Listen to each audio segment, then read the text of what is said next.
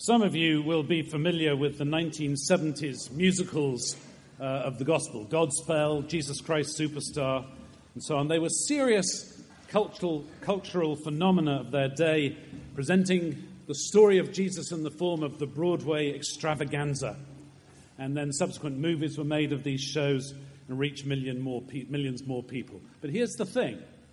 Neither of them had any depiction or scenes of the resurrection. Superstar adds a song with Judas and Mary reflecting on what Jesus had meant to them, but that's about it. In fact, I can't think of a film that attempts to depict the resurrection. I did a quick web search and I couldn't find one, but I did come across the fact that there's something called the Resurrection Project that hopes to develop a film in the next couple of years. The promotional materials have pictures that suggest that Jesus will look human but will sort of float rather than walk. They also say that this project is much more than making a film. It's a crowd-driven movement with global reach.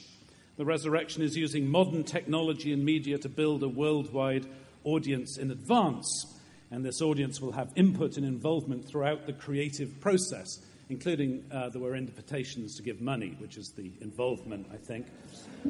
They will deliver many artistic creations associated with the brand. Currently in development are the Resurrection Church resources, the Resurrection game, the Resurrection soundtrack, think about that one for a moment, and other film-related projects. Now, I'm being fun, but I wish the people behind this project every success, but I confess that I'm not optimistic.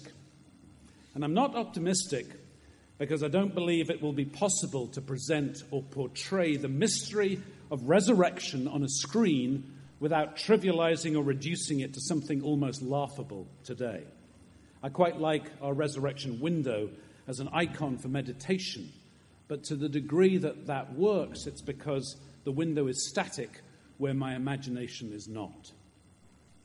In this day and age, it might be considered a problem or a challenge not being able to portray the resurrection in a dramatic and moving way. And it's perhaps a problem or a challenge because we are so wedded to our screens. It's almost as though our lives are more real if we appear on television. It's what moves people to stand outside 30 Rock trying to get on television with the morning show. Surely we're a bit more noteworthy, a bit more real when we're on the screen. I remember the story of what was then the largest flat screen in the world, and may still be, and it was installed in the AT&T Stadium where the Dallas Cowboys play. And it's a massive thing with sort of 10 tiers behind it and people in it during the games and so on. And asked why, the owner of the team, Jerry Jones, pointed out that the screen made business sense because the main competition for going to see football at a stadium is the reality that at home seats are cheaper and more comfortable, the parking is easy, the beers don't cost $10. And as more fans get high-definition screens at home, the experience of watching the game is better at home too.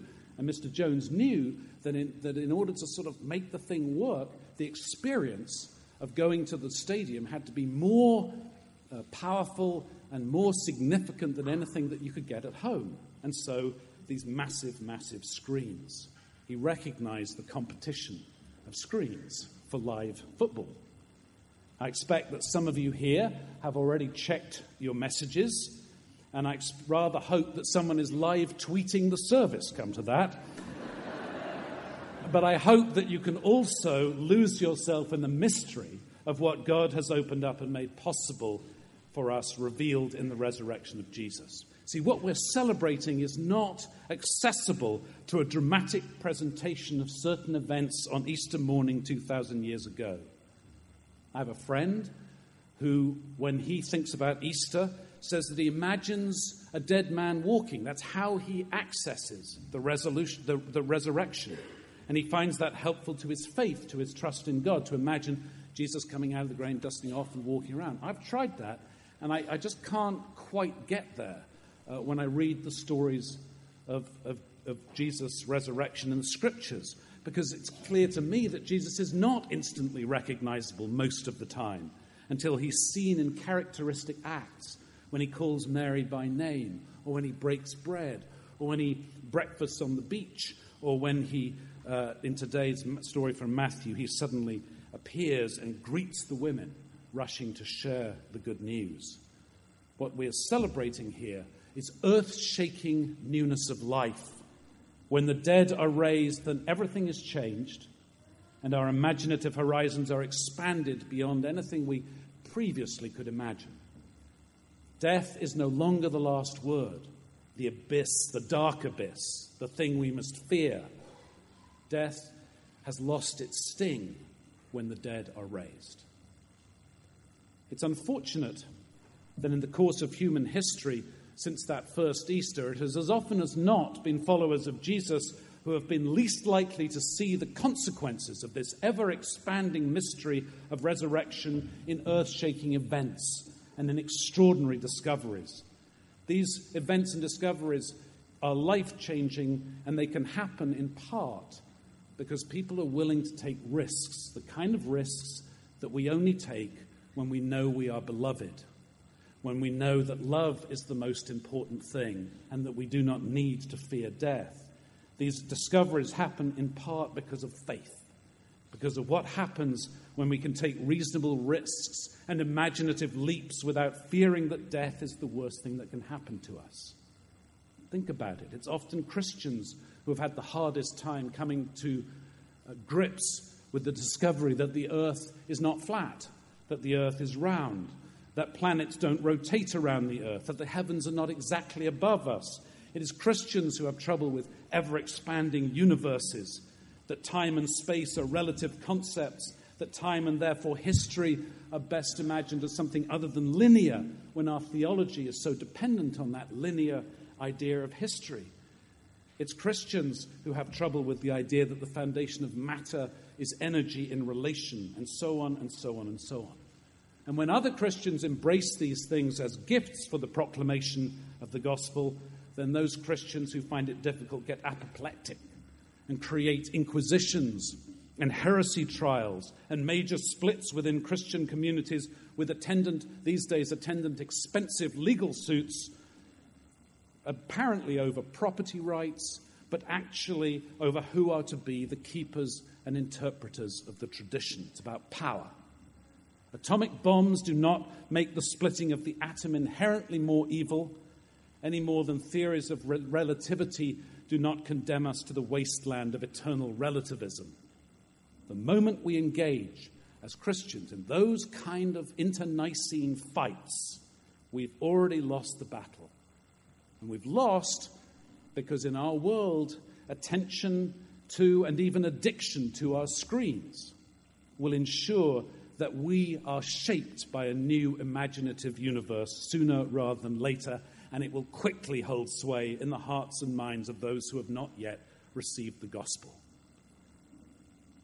So while we may imagine ourselves handicapped by not being able to tell the Easter story in a dramatic way for the big screen, and while we might be tempted to rail against the screens themselves, I'm with Barbara Taylor and others who've counseled. Kudos to Barbara for making the cover of the Easter cover of Time this year.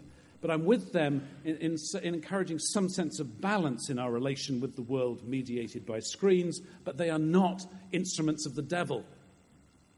They're part of our lives.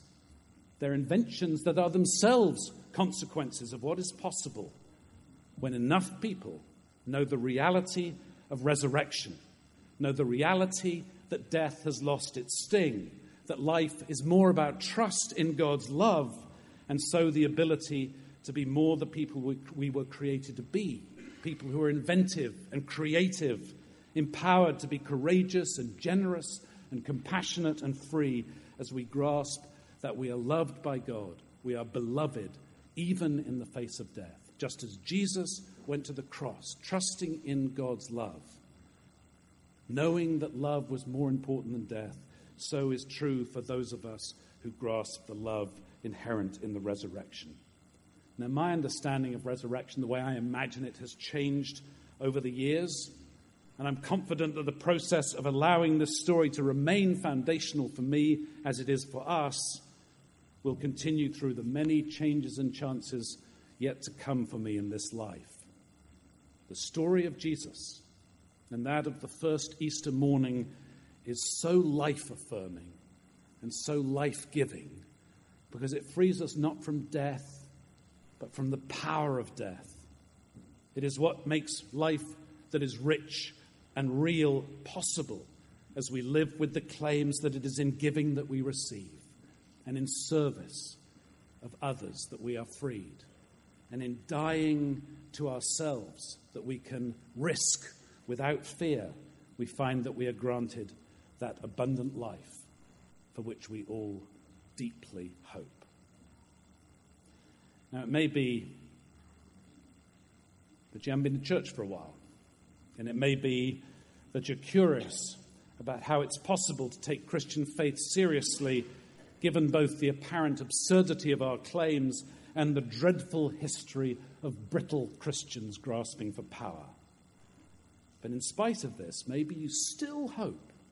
Still there's a little place where you hope that there is something here for you.